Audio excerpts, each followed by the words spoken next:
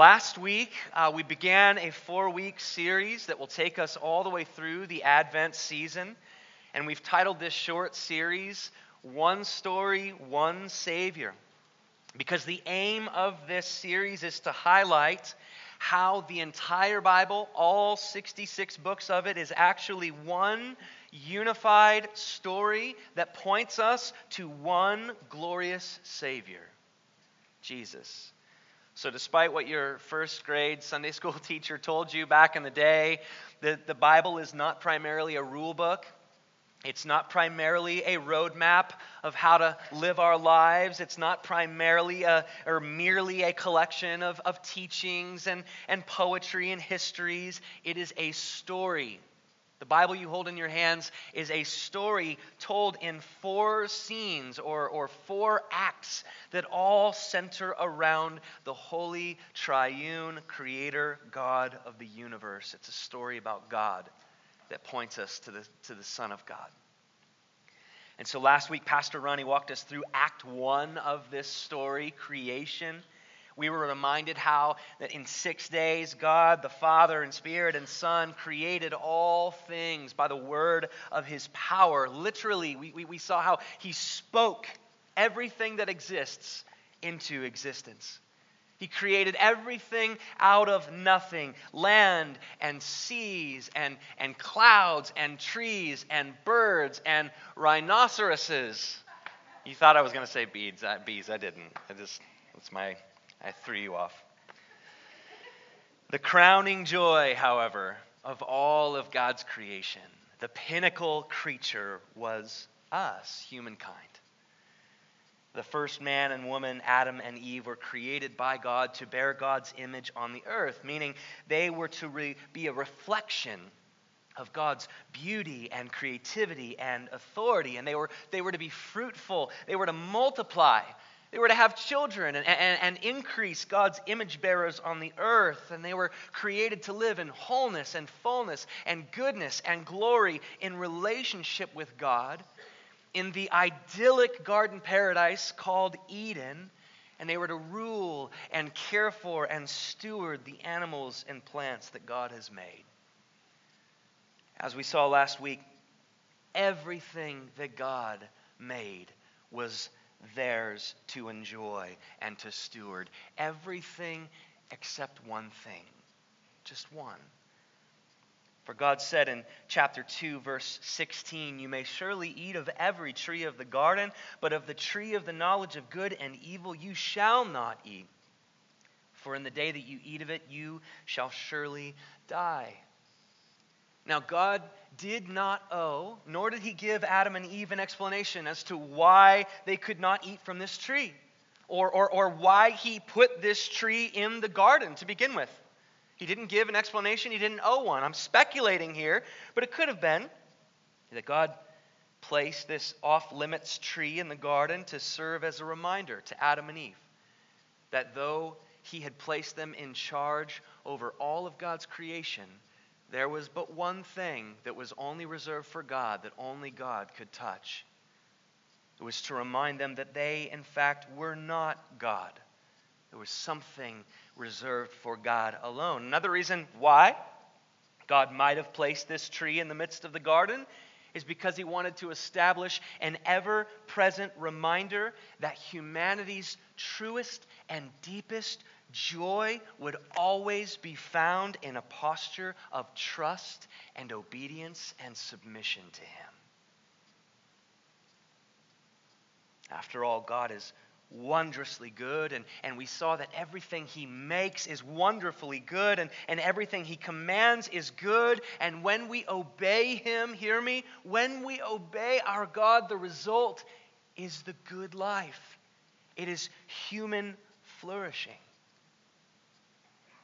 Just imagine, as a brief aside, what our lives might look like if we were only convinced that total obedience to God meant total happiness for us. I presume, we would devour Scripture. we would clamor to follow every last word if we truly believed that the utmost of obedience leads to the utmost of joy. Act 1 of the biblical story closed with Adam and Eve together in the garden. The word says that they were unashamedly naked because shame doesn't exist. Plus, who cares about clothes when you're in the presence of the one who breathes galaxies into existence, right? Act 1 closes with Adam and Eve having unrestricted access to God, and except for one tree, unrestricted access and enjoyment of all God's creation. But you see it on your bulletins. Today we're going to be talking about the fall. And that access, that flourishing, that joy tragically comes to a screeching halt as we enter Act 2 of the biblical story. And so if you would, have your Bibles open to Genesis chapter 3, and I'm going to take a leap and read the entire chapter. I timed it out. It takes me about 3.5 minutes. Let's read starting in verse 1. Now the serpent was more crafty than any other beast of the field that the Lord God had made. He said to the woman, "Did God actually say you shall not eat of any tree in the garden?" And the woman said to the serpent, "We may eat of the fruit of the trees in the garden. But God said, you shall not eat of the fruit of the tree that is in the midst of the garden. Neither shall you touch it, lest you die." But the serpent said to the woman, "You will not surely die. For God knows that when you eat of it, your eyes will be opened, and you will be like God, knowing good and evil." So when the woman saw that the tree was good for food, and that it was a delight to the eyes, and that the tree was to be desired to make one wise, she took of its fruit and ate. And she also gave some to her husband who was with her, and he ate. Then the eyes of both were opened, and they knew that they were naked, and they sewed fig leaves together and made themselves loincloths. And they heard the sound of the Lord God walking in the garden in the cool of the day. And the man and his wife hid themselves from the presence of the Lord God among the trees of the garden. But the Lord God called to the man and said to him, "Where are you?" And he said, "I heard the sound of you in the garden, and I was afraid because I was naked, and I hid myself." He said, "Who told you that you were naked? Have you eaten of the tree of which I commanded you not to eat?" The man said, "The woman whom you gave to be with me, she gave me fruit of the tree, and I ate." Then the Lord God said to the woman, "What is this that you have done?" The woman said, "The serpent deceived me, and I ate." The Lord God said to the serpent, "Because you have done this, cursed are you above all livestock and above all beasts of the field, and on your belly you shall go, and dust you shall eat all the days of your life. I will put enmity between you and the woman, and between your offspring and her offspring. He shall bruise your head, and you shall bruise his heel." To the woman he said, "I will surely multiply your pain in childbearing. In pain you shall bring forth children.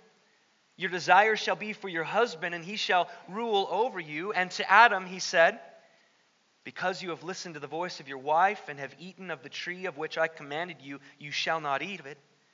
Cursed is the ground because of you. In pain you shall eat of it all the days of your life.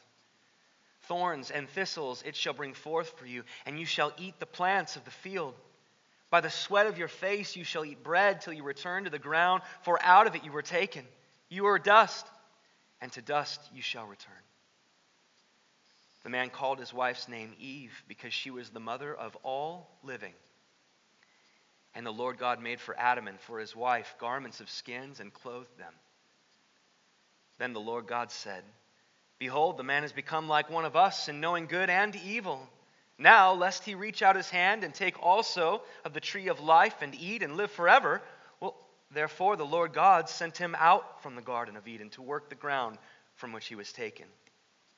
He drove out the man, and at the east of the Garden of Eden he placed the cherubim and a flaming sword that turned every way to guard the way to the tree of life. This is the word of the Lord. Thanks be to God. Would you pray with me? Father, we always want to confess that we believe that this word is your word, inspired by your Holy Spirit. We believe that what we've just read, in hearing it, God, we are hearing from you. I pray that you would take the truths therein, God, and shape our hearts, conform us to the likeness of Christ. Use me, God, to help my brothers and sisters in this endeavor. And sanctify, edify us, God, we pray. In Jesus' name, amen. Let me take a drink after that reading. If we had started meeting on Friday night, we could have read all the way through Malachi, like the bulletin says, right? Genesis 3 through Malachi. What a gap of time that the fall, this Act 2 of the fall, kind of covers. Well, as many of you know, a couple weeks ago, my wife Lindsay fell in our bathroom and she broke her hand right around the pinky finger. And, well, first of all, thank you for all of you who have just so generously provided meals for us. It's been such a blessing. I can't even tell you. Thank you, especially now as she recovers from reconstructive surgery that she had on Wednesday. So thank you for your help with that. But my point is that walking through this issue, this injury with Lindsay, has reminded me of just how complex and interconnected all the parts of the human body are. I mean, when one little, seemingly insignificant bone is out of place, it affects everything. Literally, the whole body groans in response. And if we would have kept reading from Genesis 3 all the way through Malachi, through the Pentateuch and the prophets and poetry and wisdom literature, all the way through the Old Testament, if we would have read all the way through, we would see something very similar with the whole of creation. And what I mean by that is this. We would see that just like the aches and the pains that course through the whole body because of one seemingly insignificant broken bone, the whole of creation aches and groans in response to the broken relationship that occurred in the Garden of Eden between Adam and Eve and God. We would see that there was a ripple effect created when Adam and Eve disobeyed God, and how one little, seemingly insignificant bite of fruit opened the doorway to death and disease and destruction. If we were to keep reading, we would see that in the first 4 chapters of the Bible, the first murder is occurred. In 6 chapters in, that God he floods the earth because the wickedness of man becomes so great, it says, that their every intention and thought was only evil continually. By the end of the book of Judges, it's more of the same. Everyone is doing not according to what God thinks is right, but everyone is doing as what is right in their own eyes.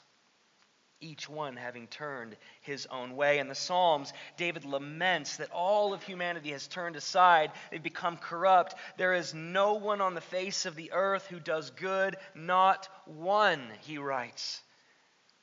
Because even the good that we do post-fall is stained with self-interest and pride.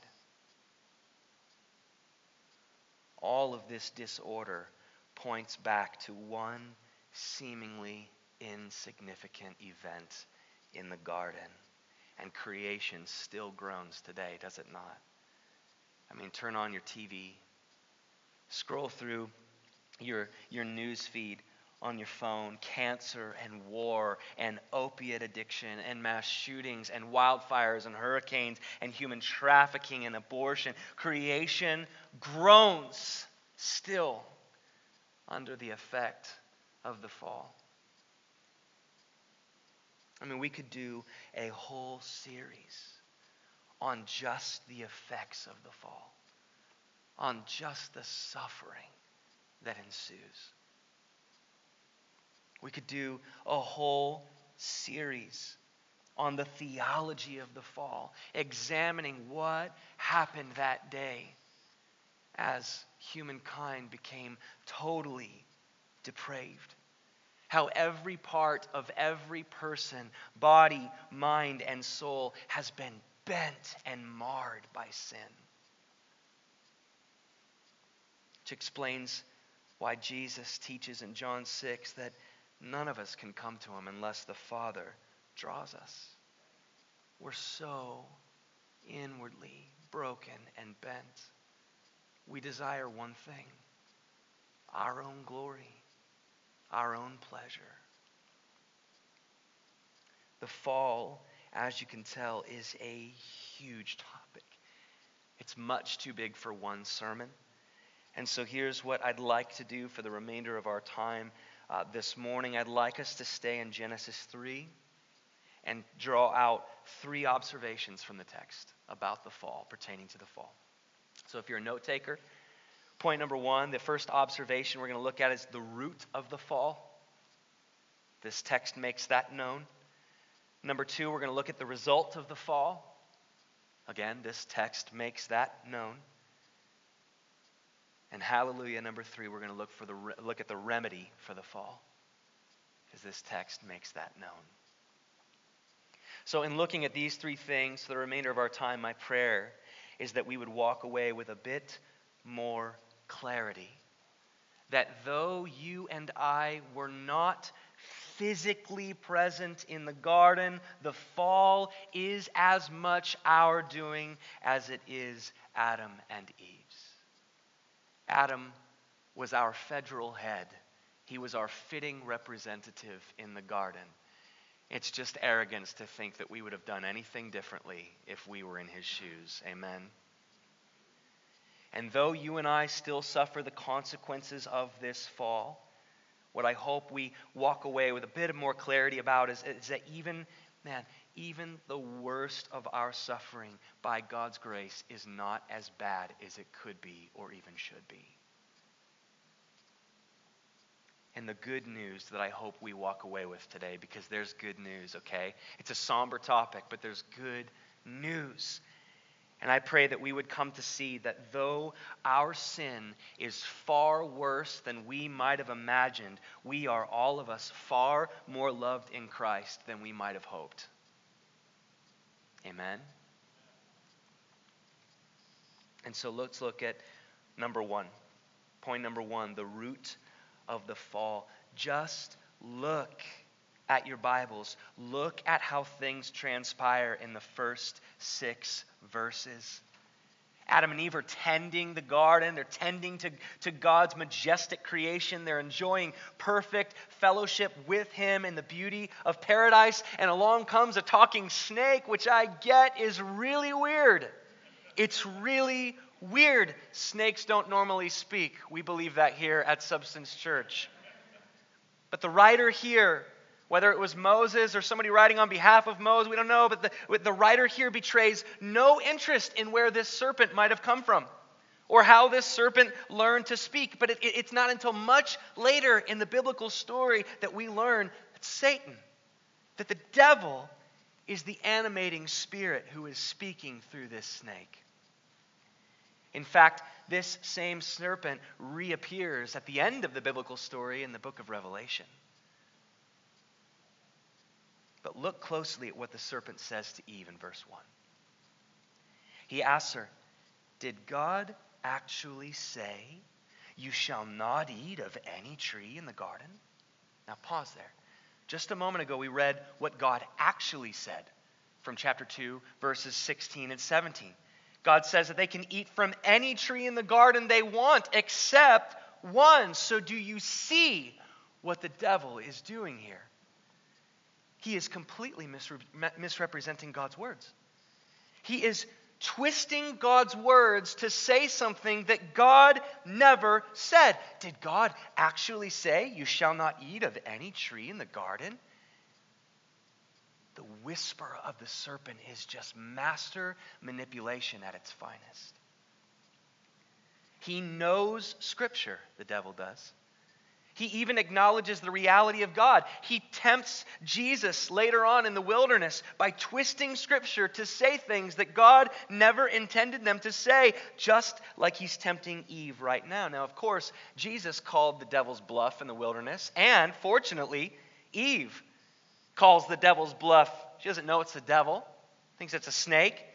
She remembers God's words clearly enough to call Satan's bluff in verses 2 and 3. But brothers and sisters, there is a whole world of people out there, and even some of us in here, who do not know the word well enough to discern between the voice of God and the voice of the serpent.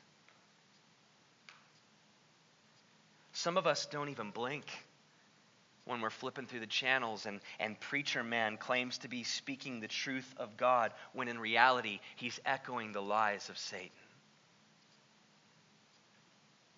I think it should tell us something that the devil doesn't masquerade as an atheist.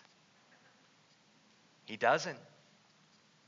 It could be that our greatest local threat, despite what many of us think, isn't actually the College of Worcester with their post-Christian worldview. It could be that the Christians and pastors and priests who misrepresent God's word so subtly that we can't detect it, that's the master enemy right there. Rather, the master enemy is using them as a mouthpiece. But Eve detects it. She tells the serpent in verses 2 and 3, Nope. God said we may eat the fruit of every tree in the garden except for one. And if we eat from that one tree, we will surely die. Now, for any of us who might be thinking, that's a pretty harsh punishment for merely eating a piece of fruit, zoom out with me for a second. Zoom out. Let's get out of this immediate scene and zoom out. Remember with me what's been going on. The all-knowing, all-powerful, all-glorious, holy Creator God of the universe has by the word of his mouth formed everything and everyone, not because he needed to, but because he wanted to. He did not form Adam and Eve because he needed to. He was already complete within his triune self, Father, Son, and Spirit. He formed Adam and Eve because he wanted to share himself with them. He gave them himself. He gave them his creation. He gave them paradise to steward and to enjoy. And he said, all of it is yours. Not because you've earned it, not because you've deserved it, not because you asked for it, but because I simply wanted to give it to you. All I ask in return is that you refrain from eating from this one tree. When you've been given so much and asked so little, and they couldn't even do that. Adam and Eve couldn't even honor this one rule after all God had given them. When we start to zoom back in now, doesn't death seem a little bit more fitting? For cosmic treason as this, as R.C. Sproul puts it. But the serpent said to the woman in verse 4, you will not surely die. For God knows that when you eat of it, your eyes will be opened and you'll be like him, knowing good and evil. Do we hear it? Do we hear what the serpent is saying? Decode with me. God is a liar. He cannot be trusted. You will not die if you disobey. In fact, you'll experience the good life. You'll become wise. You'll see the truth. You'll see the truth that he doesn't want you to see. In fact, you'll taste the goodness that he has been withholding from you. If we could summarize what the serpent is saying in this second temptation to Eve, it is this: God is not good. God is not trustworthy. And Eve believed these words. And she ate. And Adam believed these words, and he ate. And what I want us to see this morning, by God's grace, is that every time you and I act out in sin, it is because we, in that moment, are believing these words. That God is not good, and he is not trustworthy. The root of the fall is unbelief. Or to put it another way, the root of the fall and of all sin is the belief that God is not good, nor is he trustworthy. Why else do we habitually gossip about one another, even though God commands us not to in James 4? We don't believe that it's actually for our flourishing and our good not to gossip. We don't believe in God's good promise. Why else do we repeatedly go back to pornography again and again and again, even though God explicitly commands us not to in 1 Corinthians 6? It's because in that moment, we believe that there's something better than what God has promised us. We don't believe, in fact, that he is the most good thing that we could have in that moment. Our actions say it. Why else do we constantly lay up earthly treasures for ourselves? With bigger and bigger houses, and faster cars, and shinier iPhones, even though God commands us not to in Luke chapter 12. What a good one to reflect on as we enter the Christmas season. Because in that moment, as we're gobbling up all the material treasures we possibly can, we simply don't believe that God is better.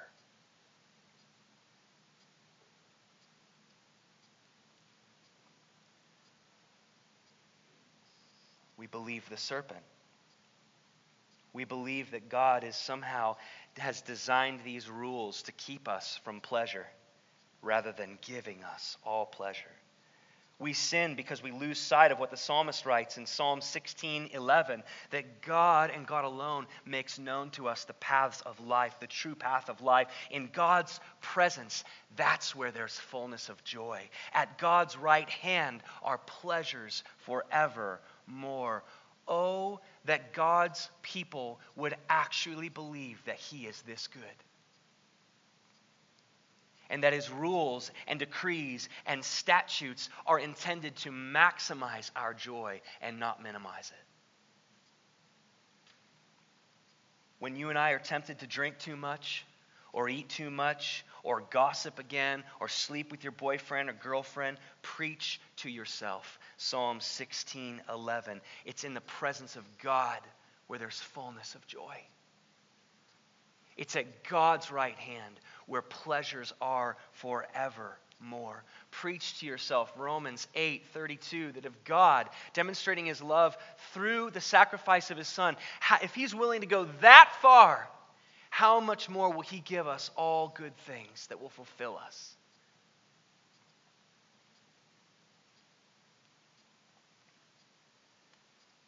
Number two, the result of the fall. These 2 points remaining will be quicker. Number two, the result of the fall. Immediately after Adam and Eve disobey God, we see in verse 7 that their eyes are opened and they run to cover their nakedness. It's interesting because they've always been naked. But now they feel naked. They feel exposed. Where once they were unashamed, now they feel shamed. But why? What has changed? Imagine with me that every human being possesses a giant portable spotlight. Okay, imagine. This is an illustration. Imagine that every human being has with them a giant portable spotlight, okay? And these portable spotlights are always on, and they are always automatically shining on the thing or the person we most love. The thing or the person that has center stage, if you will, of our hearts. The moment Adam and Eve disobeyed God, their spotlights, which up until this moment had always been aimed at God, were turned around, directly inward facing, shining on themselves. In their decision to disobey God, they essentially made themselves the main character of the show. They placed themselves at the center stage of their own hearts. They became the object of their worship, and their eyes were opened, just as the serpent said, but not in a good way. The spotlight that was just beaming right down on them was too much to bear, and they were instantaneously racked with insecurity. Just like we would feel standing under the stage lights in front of 1 million people, they became, in the blink of an eye, hyper-conscious and hyper-critical of even their own bodies. Hyper-aware of every perceived flaw. And because we still live under the effect of the sin, I know you know what I'm talking about, this hyper-awareness that we are inadequate.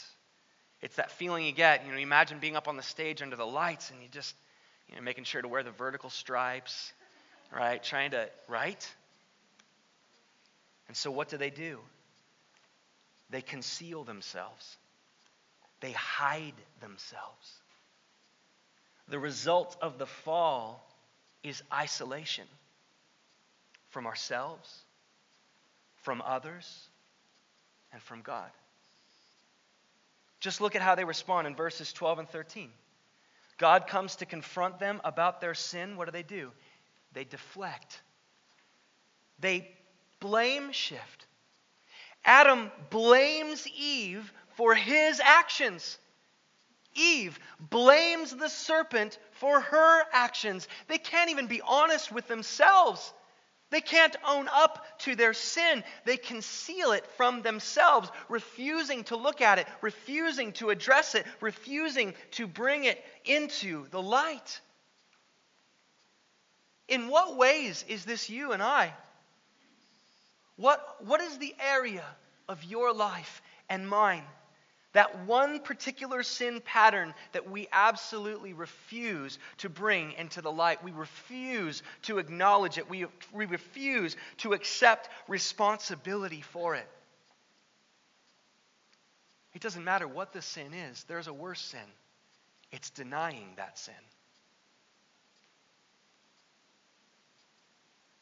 When we read passages like this in Genesis 3, we ought to ask the Holy Spirit, bring to mind the sins that I need to take ownership of.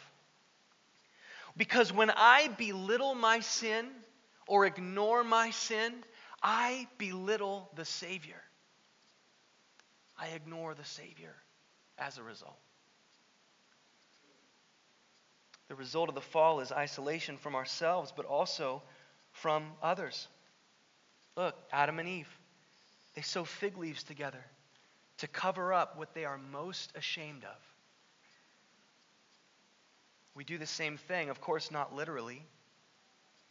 How many of us have been part of a congregation of believers for years and years and years, and maybe we attend community group faithfully every single week, but we rarely think of this, that it is entirely possible to be physically present and yet spiritually isolated. Sewing our leaves together to make sure that the people around us do not see these certain parts of me. We are to do battle against the temptation to isolate from one another. And so, a question of application is, do you have someone in your life, preferably a man or a woman in your very CG, your community group? Do you have someone with whom you are creating a culture of confession? A regular rhythm, a regular pattern of taking the leaves off that you're wanting to keep back up and saying, look, here is all of me. I'm going to bring all of me into the light so that you know me and you can walk with me into the healing of Jesus. Do you have an individual who you are confessing sin to regularly? The tendency is to not have this, and it's the tendency of isolation.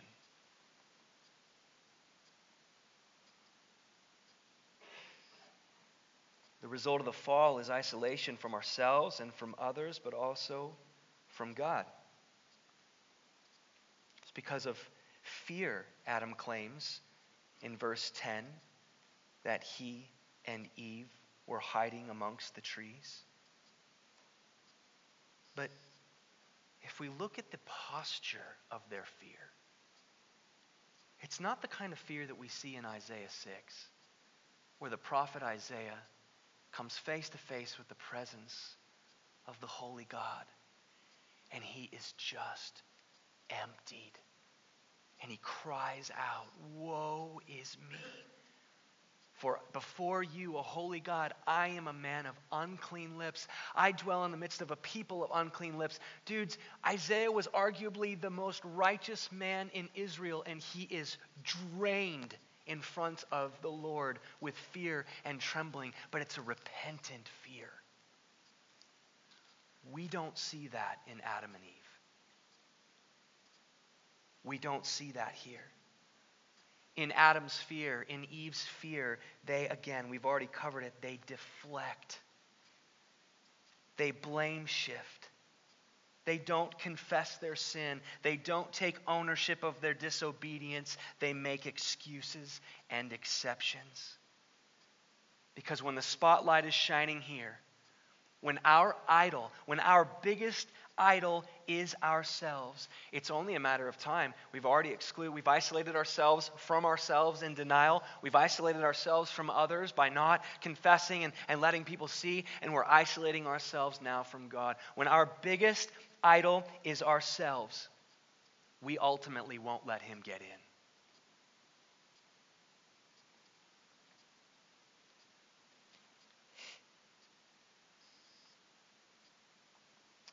The kind of fear, righteous fear that Isaiah demonstrates in Isaiah 6 is the kind of fear that God honors. The kind of fear that leads us to repentance and restoration. It's the kind of fear that, it's one of my favorite verses in all of the New Testament. Just the first of the Beatitudes. Blessed are the poor in spirit, for they shall inherit the kingdom of heaven. It's those who know they have no boast. They are spiritually bankrupt, and they come before the Lord with this fear and trembling and say, "Yes, I have done this. I own it. Please heal me."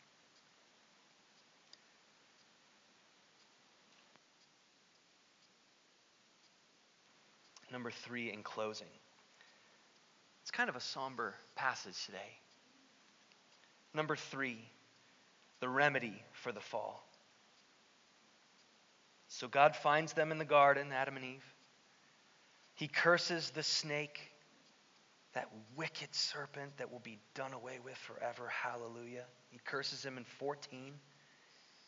He lists the consequences for Adam and Eve's sin in verses 16 through 19. He then banishes them from Eden in verses 22 and 24, which was an act of mercy.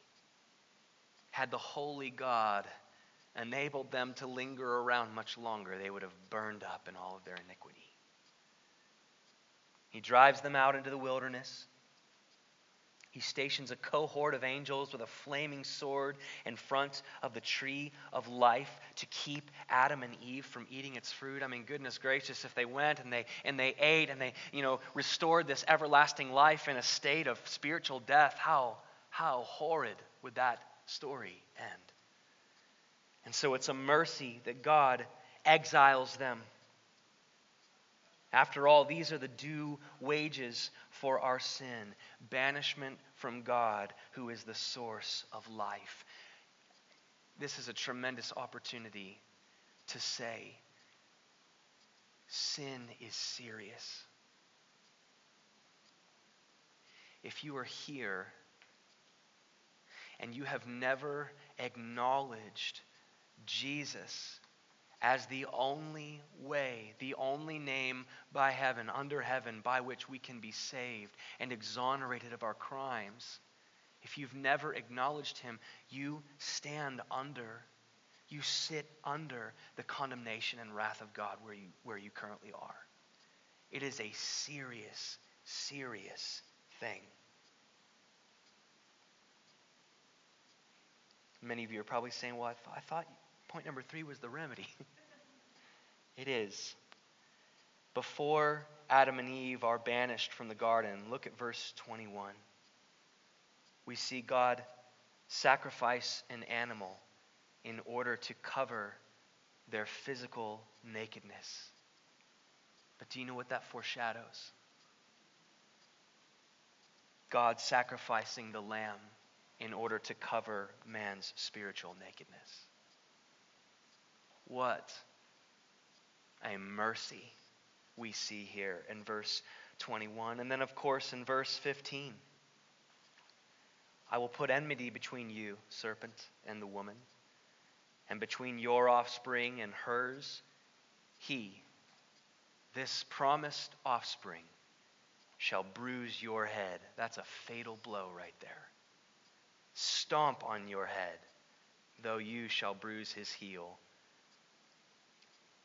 By promising an offspring that would destroy the serpent, God here promises that the groans of creation would one day be silenced, and the effects of the fall would be one day reversed. That promise and the foreshadowing of the animal that sacrificed for the garments, these all point from one story to one Savior.